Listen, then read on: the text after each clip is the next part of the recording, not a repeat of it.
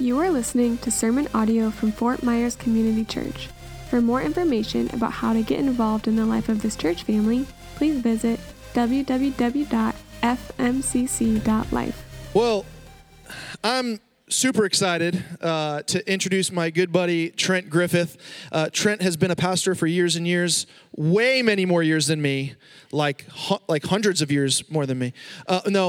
He loves Jesus, loves his family. He is working with organizations, Crew and Family Life, bringing the gospel to campuses all over the country, as well as church planting. He is one of the board members of GCC, which is the network that we are a part of as a church, the Great Commission Collective. So that's how Trent and I initially got introduced to one another. And so I'm so excited to be sitting under your teaching this morning and hearing you bring the word. So why don't we welcome Trent Griffith.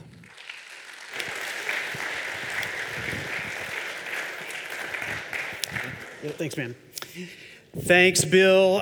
It is a privilege to be here. As Bill has said, on any given Sunday, I could be preaching in a lot of different places, and there's no better place I would rather preach than in Fort Myers at Fort Myers Community Church. As Andrea and I go into different churches, a couple of weeks ago we were in Canada. Next week I'll be in Missouri. There's always this apprehension when you walk into a church. How many of you can remember the first time you dared to step foot into a new church? Do you remember this awful experience? Will they like us? Will we like them? Will anybody talk to us? Here's the question Andrea and I always ask as we walk in. Is there life here?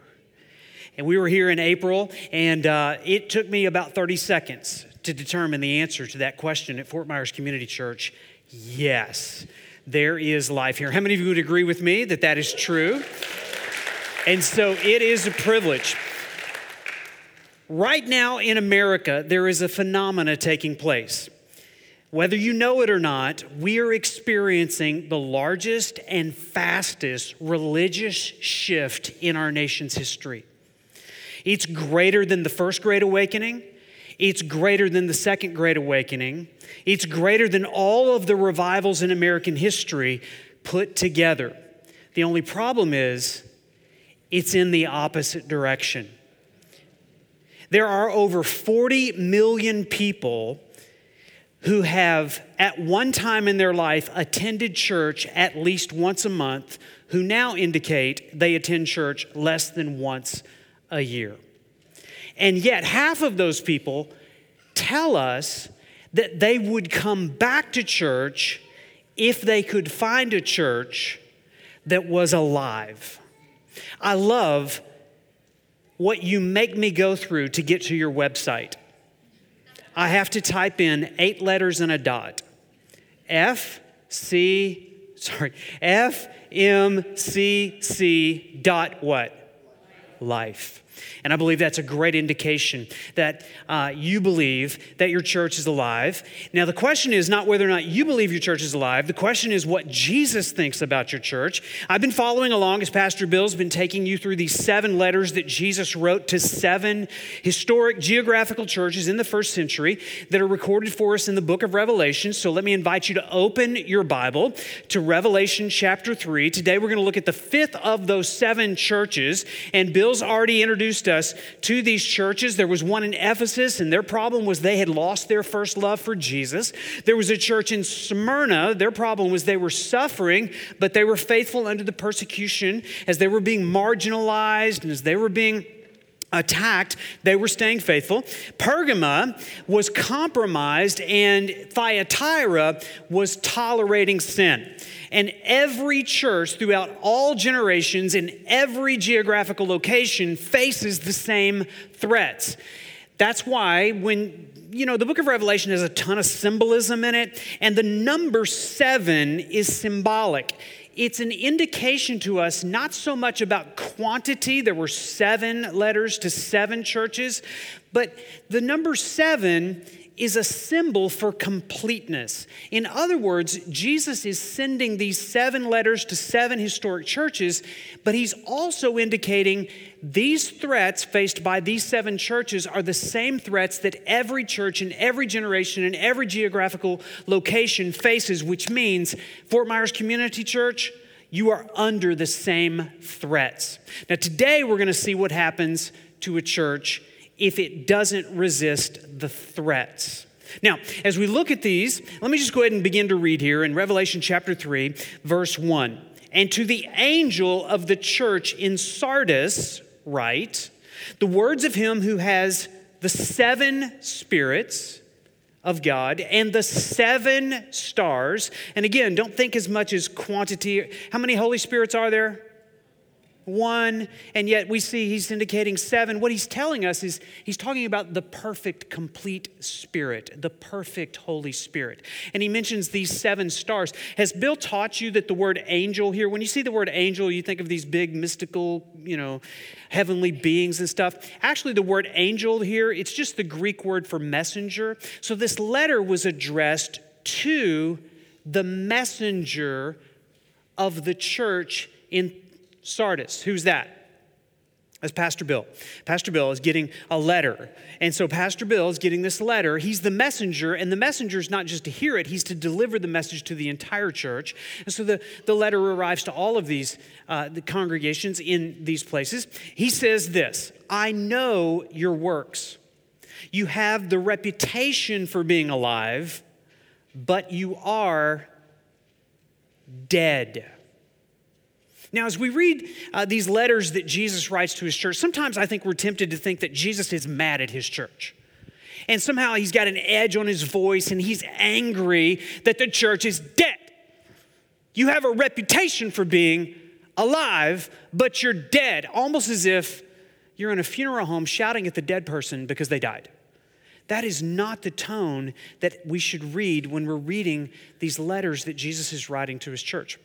Earlier this week, I think it was on a Thursday, I was in my office and I was studying. I was actually preparing to talk to you.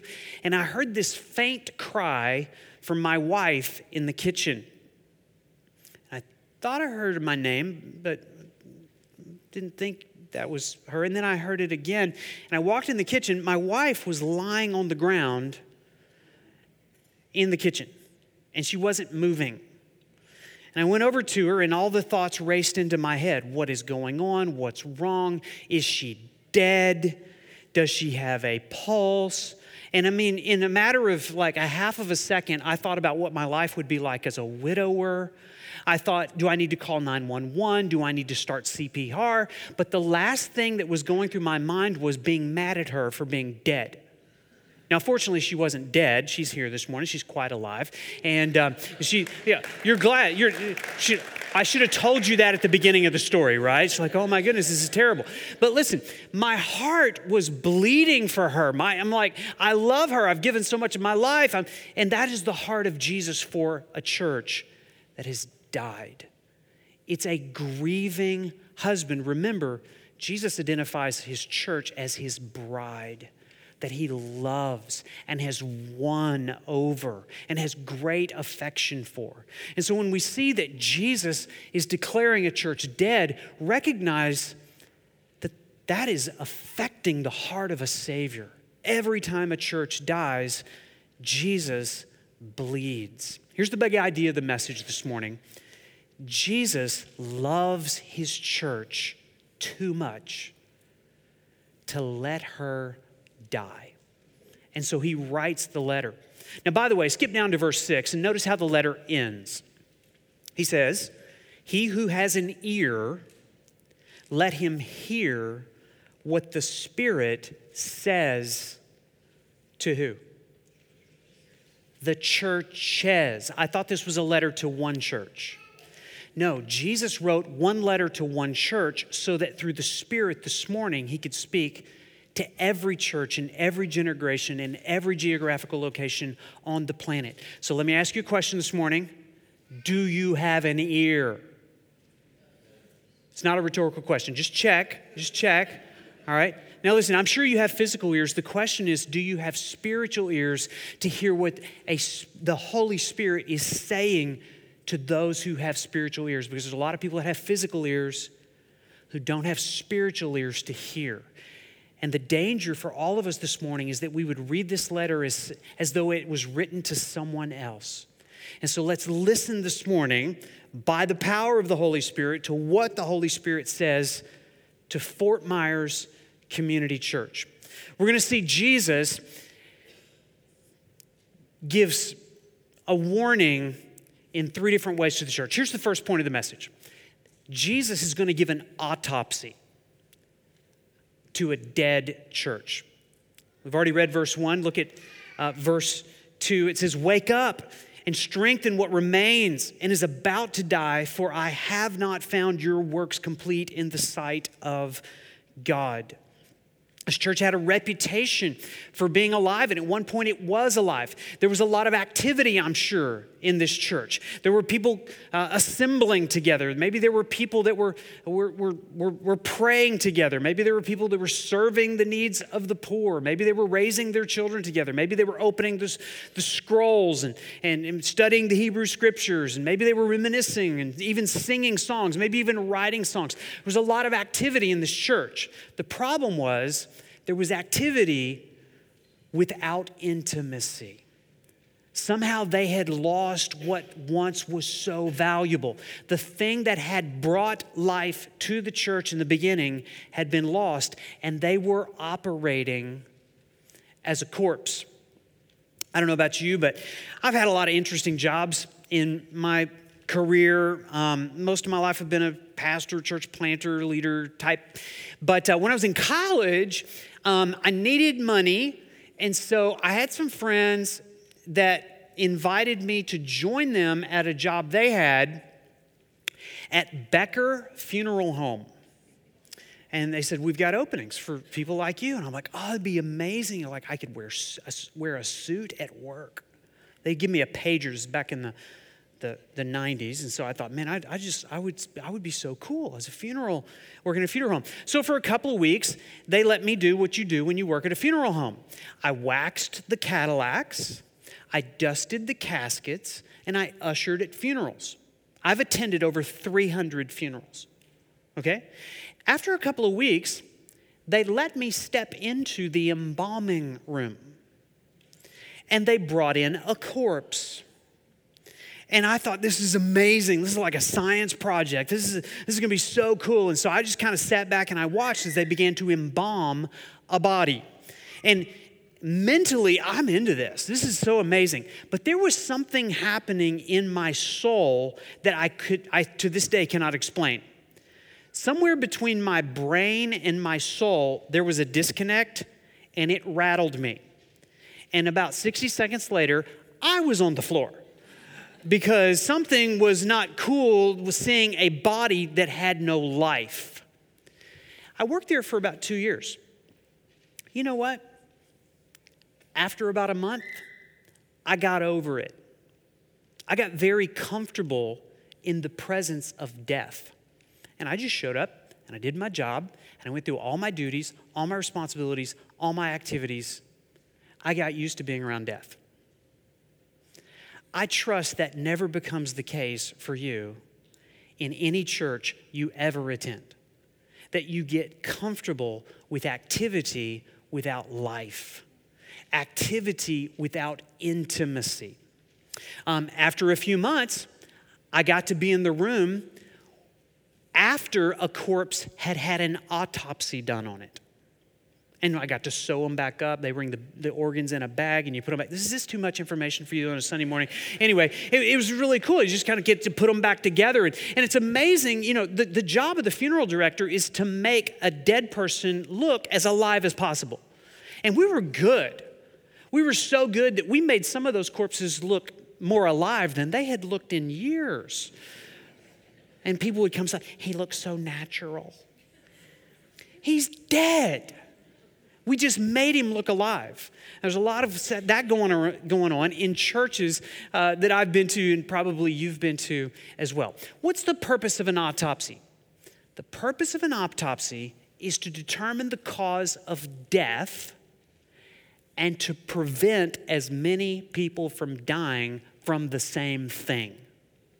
And Jesus gives his church an autopsy in this passage of Scripture. The question we need to ask is, what is the cause of death of this church? What kills a church? And remember, your church is alive, and so this is a warning to us, is we got to be careful with the gift of life God's given to make sure that nothing kills what God has given in life. And so what killed this church? We could list probably 100 different reasons a church dies. I think we could boil them down to two to identify in this passage.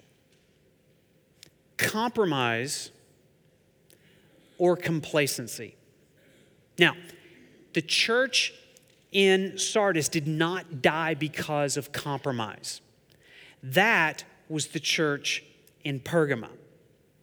The church in Sardis didn't die because of compromise.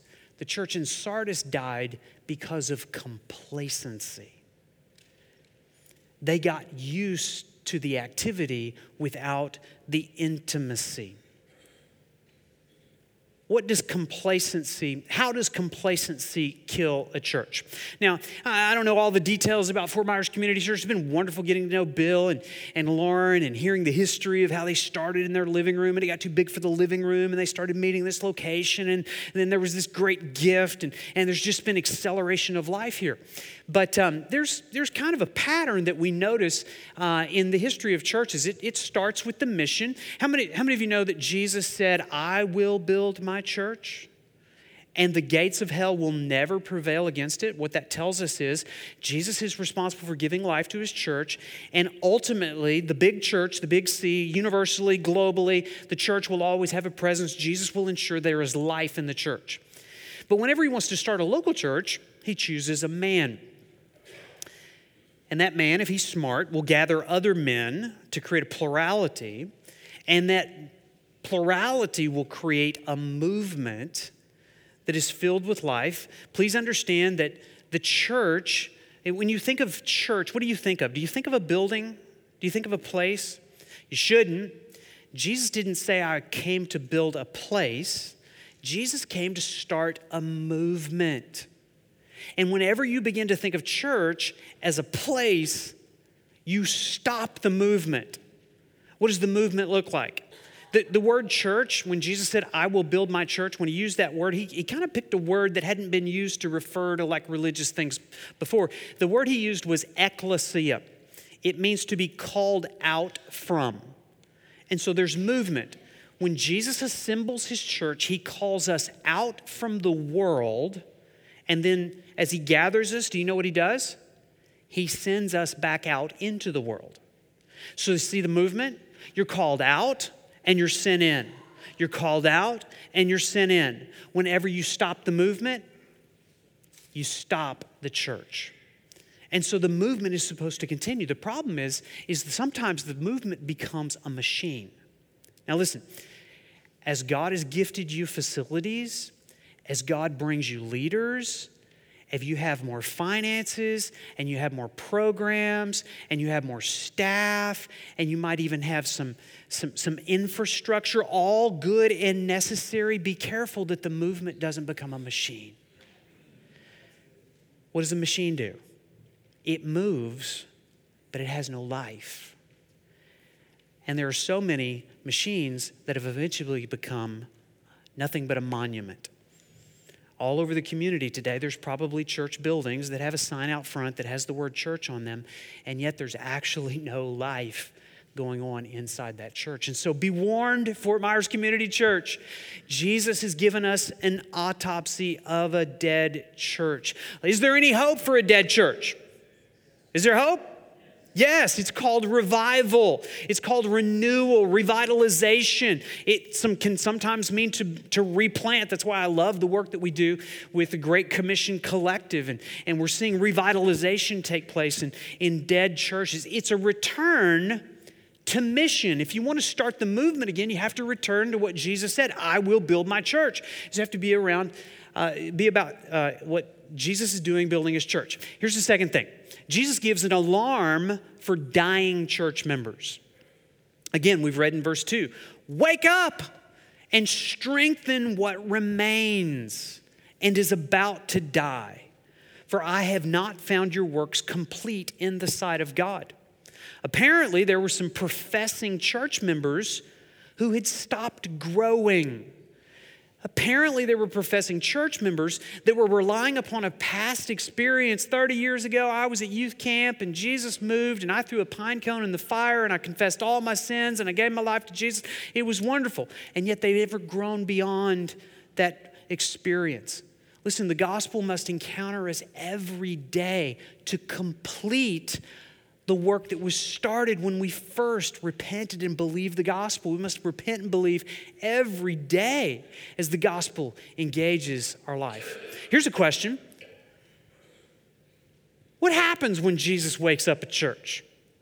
What happens when he brings revival? There's a lot of talk about revival in our culture right now as things have been happening, stirrings on college campuses. You may have heard something about those things. What does it look like when God wakes up a church?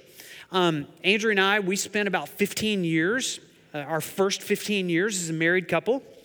So we'll explain some weirdness to you about us, but we spent our first 15 years going to a different church every week, essentially, in a revival ministry called Life Action.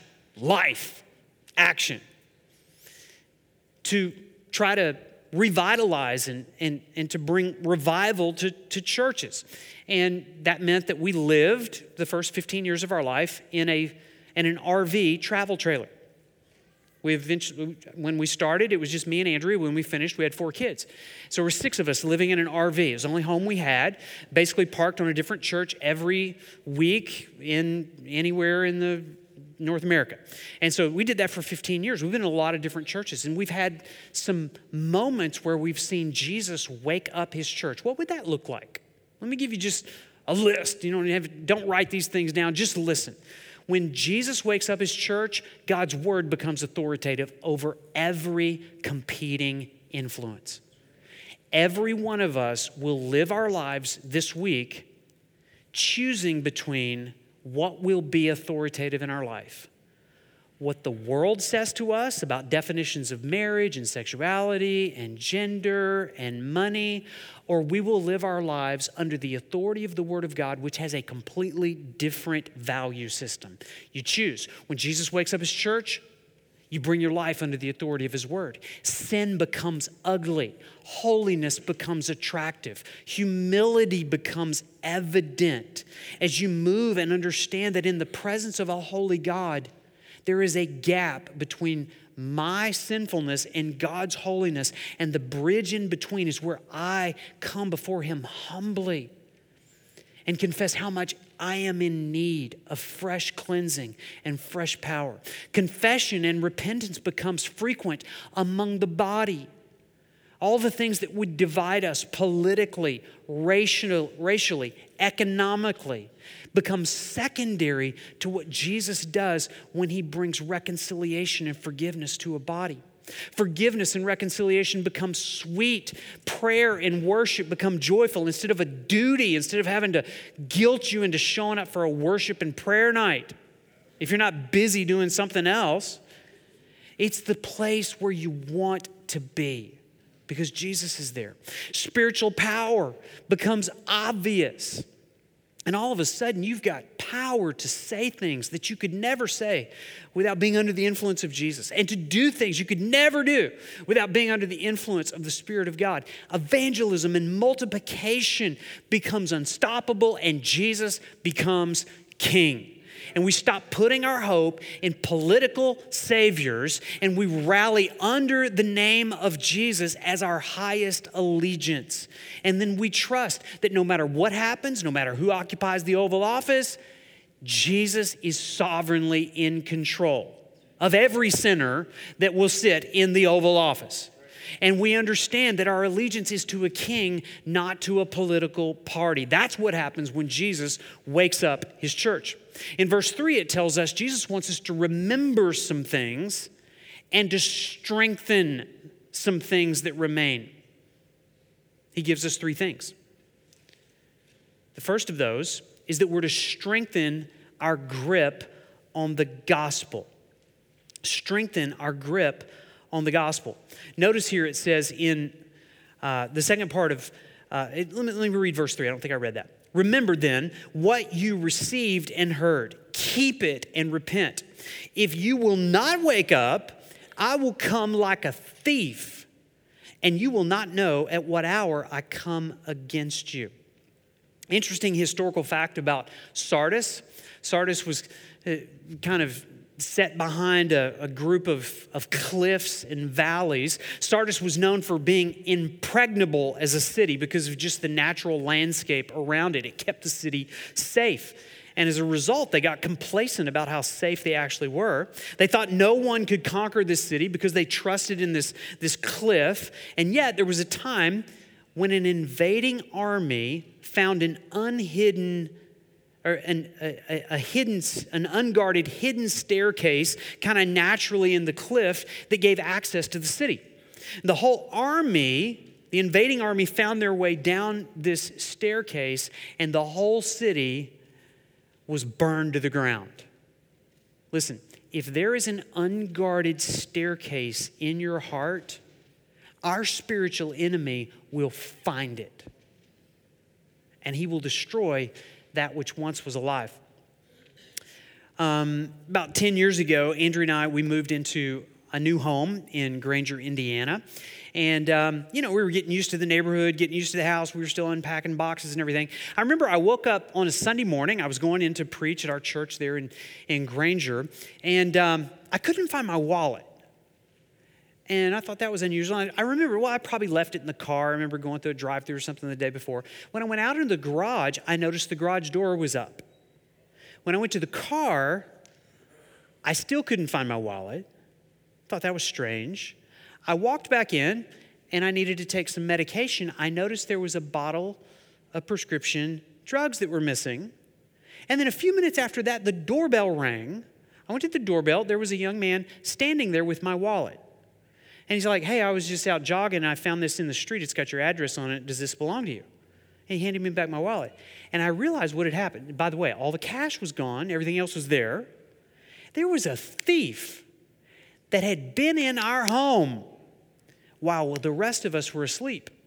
Somebody left the garage door up. To this day, it's never been determined whether it was me or my teenage son. But somebody left the home unguarded. And as a result, they took things that were valuable to us. The same is true for every one of us. If you do not guard your valuables, there will be a thief that will come and take that which is most precious to you. So we're to strengthen what we have received and heard. Do you see the word received there in verse 3? It says, strengthen that which remains. Remember what you've received and heard. We're to strengthen these three things. We need to strengthen our grip on the gospel. 1 Corinthians chapter 15, Paul reminds us of what we've received. He says, I would remind you, brothers, of the gospel I preached to you, which you received, in which you stand, and by which you are being saved, if you hold fast to the word I preached to you, unless you believed in vain. And so we're to strengthen our grip on the gospel. The primary message of the church is the gospel of Jesus Christ.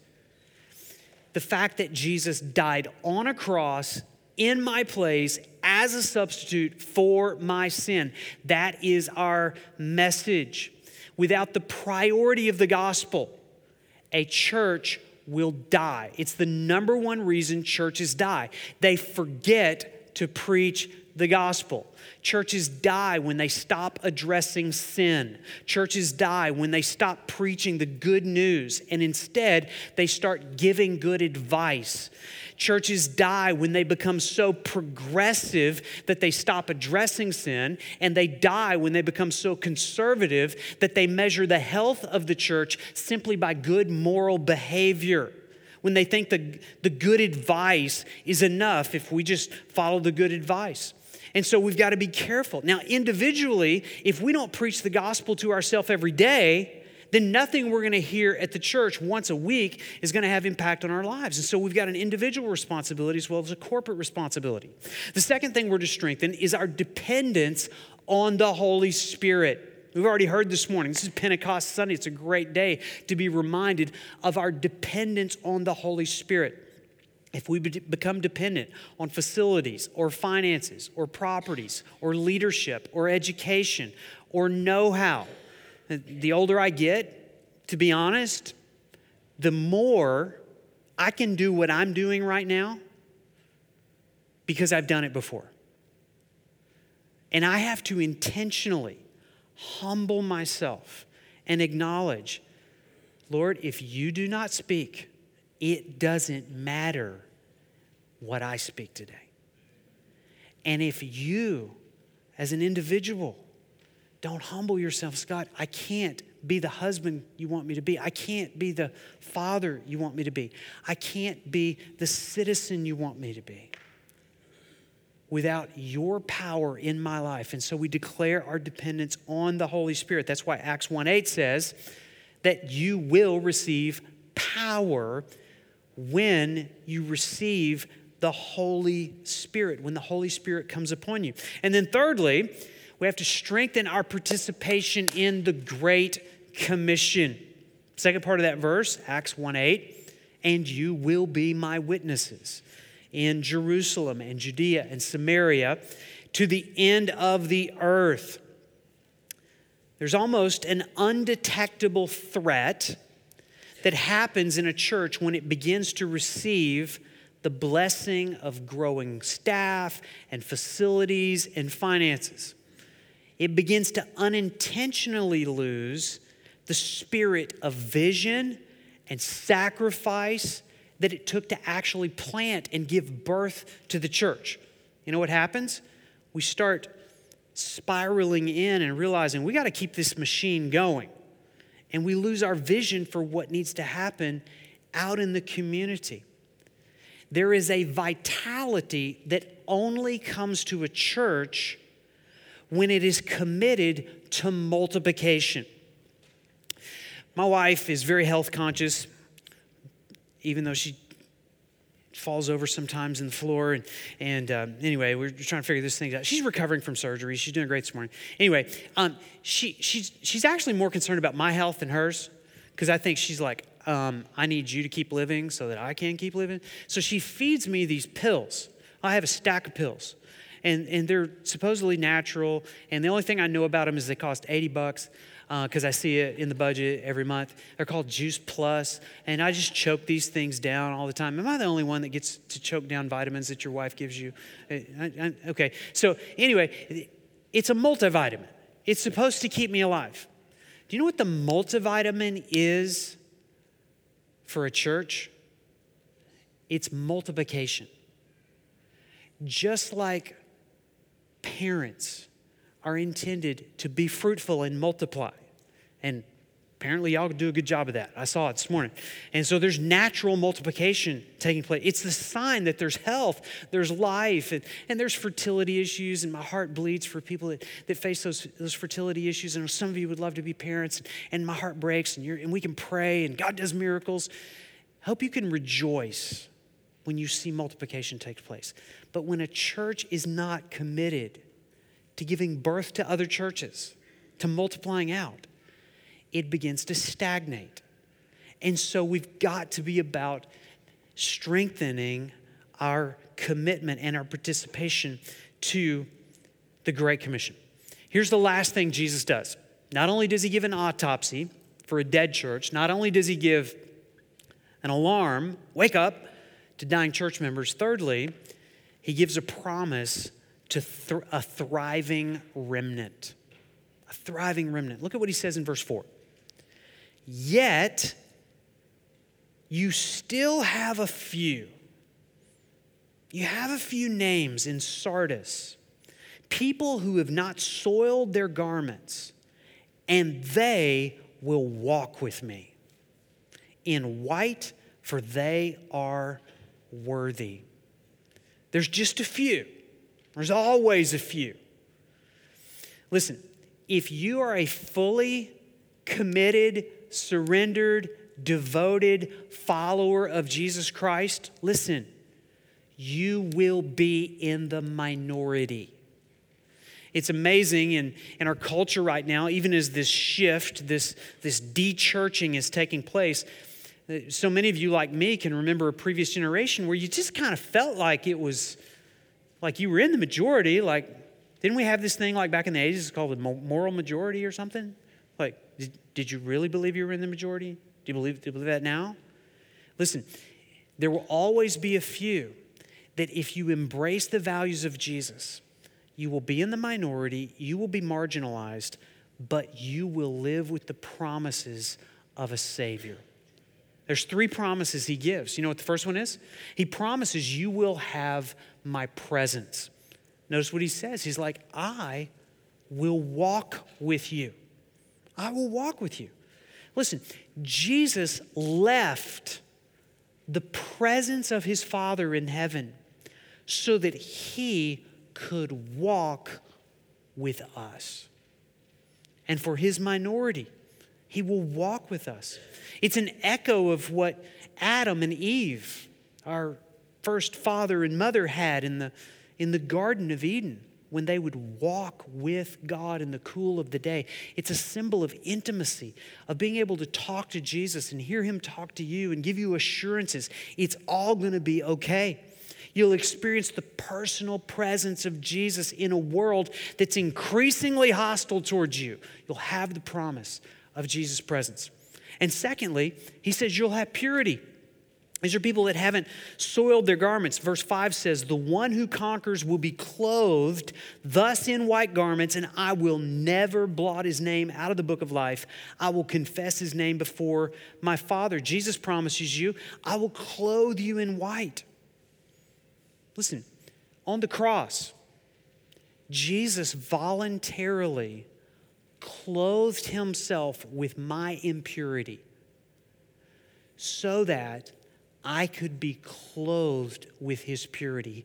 Those, whatever white robes that he's talking about here, these white garments, they are borrowed garments. They are not mine. Mine are dirty and soiled like a little boy who's been playing in the dirt all day. That's the testimony of our lives. And yet Jesus comes and said, because I've chosen to clothe myself with your dirty garments on the cross in exchange for your dirty garments, I will give you a robe of white. You'll never have to be ashamed or afraid to bring your sin to Jesus. If you want to have a good reputation with the world, all you have to do is go dig in the dirt. If you want to have a good reputation with Jesus, you have to bring those dirty garments at the end of the day to him, and he will exchange his white robes for yours. And here's the third promise. Not only the presence, not only his purity, but he'll give you preservation, protection. He says, I will confess and speak your name to my Father and the angels. Don't miss this. Notice what he says. He says, I will confess his name before my Father and before my angels. You know what's amazing about this remnant, the minority? Your names will probably never be known on earth. But right now, in heaven, there is a conversation going on between Jesus, his Father, as the angels are listening to them talk about you by name. Not because of what you've done, but because of what he's done. So here's my question to you as we close. Which category are you in? Are you part of this thriving remnant that has life, loves life, is allergic to death, can detect when you're in the presence of spiritual death? Is that you? Then listen, receive the promise of Jesus, his presence. Live with confidence and assurance. Your name's never going to be blotted out of the book of life, but you can live securely in this world. But maybe some of you would say, listen, I remember when Church was exciting. There was spiritual life when I was filled with the power of the Holy Spirit. I remember those categories, those 10 things of sin being ugly and holiness being attractive and humility being desirable. It's been a long time since I've sensed that. Here's the question. Will you, this morning, come and strengthen your grip on the gospel? Will you come in dependence, declare your dependence on the Holy Spirit? And will you come and strengthen your grip on the Great Commission and get busy with what God wants you to do and multiplying out? Maybe some of you here today, if you're honest, you would have been like me when I was 15 years old. I was kind of cycling through the doors of the church, dead. And I detected there was life around me, but it was outside of me, not inside of me. And it wasn't until I was 15 years old the gospel made such an impact on my life that it resurrected in me a love for Jesus, a love for his church. So much so that I've never gotten over that. And that's why I'm here today to multiply that out to you. Would you just bow your heads for a moment?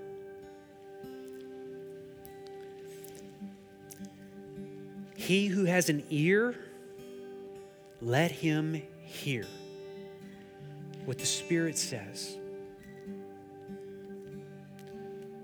What is the Spirit saying to you right now? I'm just going to be quiet for a minute because you don't need to listen to me anymore. You need to listen to the Spirit of God. Do you have life? What are the signs of life? Do you have a pulse? A heart that loves Jesus, loves the things of Jesus.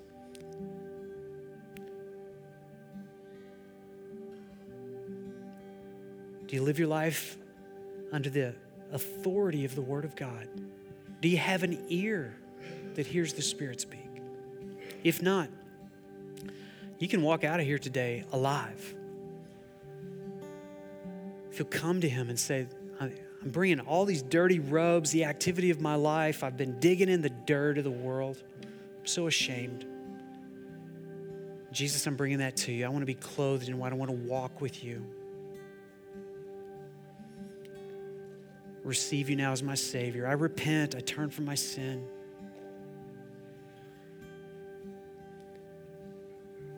I want my name to be known in heaven,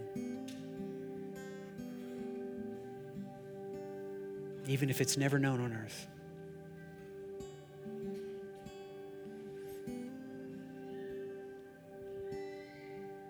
Will you strengthen your grip on the gospel this week? For all of us, whether you've heard it for the first time today or you've heard it for 1,000 times, to walk out of here and recognize this world needs spiritual life. We're going to navigate the hallways of our classrooms and our workplaces, our neighborhoods. There'll be spiritual death all around us. Will you be an influence for life? The Spirit of God, I want to thank you for the clarity of your word. Thank you for the movement, the spiritual birth. Thank you that as a 15-year-old, you brought spiritual birth into my life. And thank you for each one that has a testimony like that. God, would you reawaken? Would you revitalize? Would you revive those things that remain?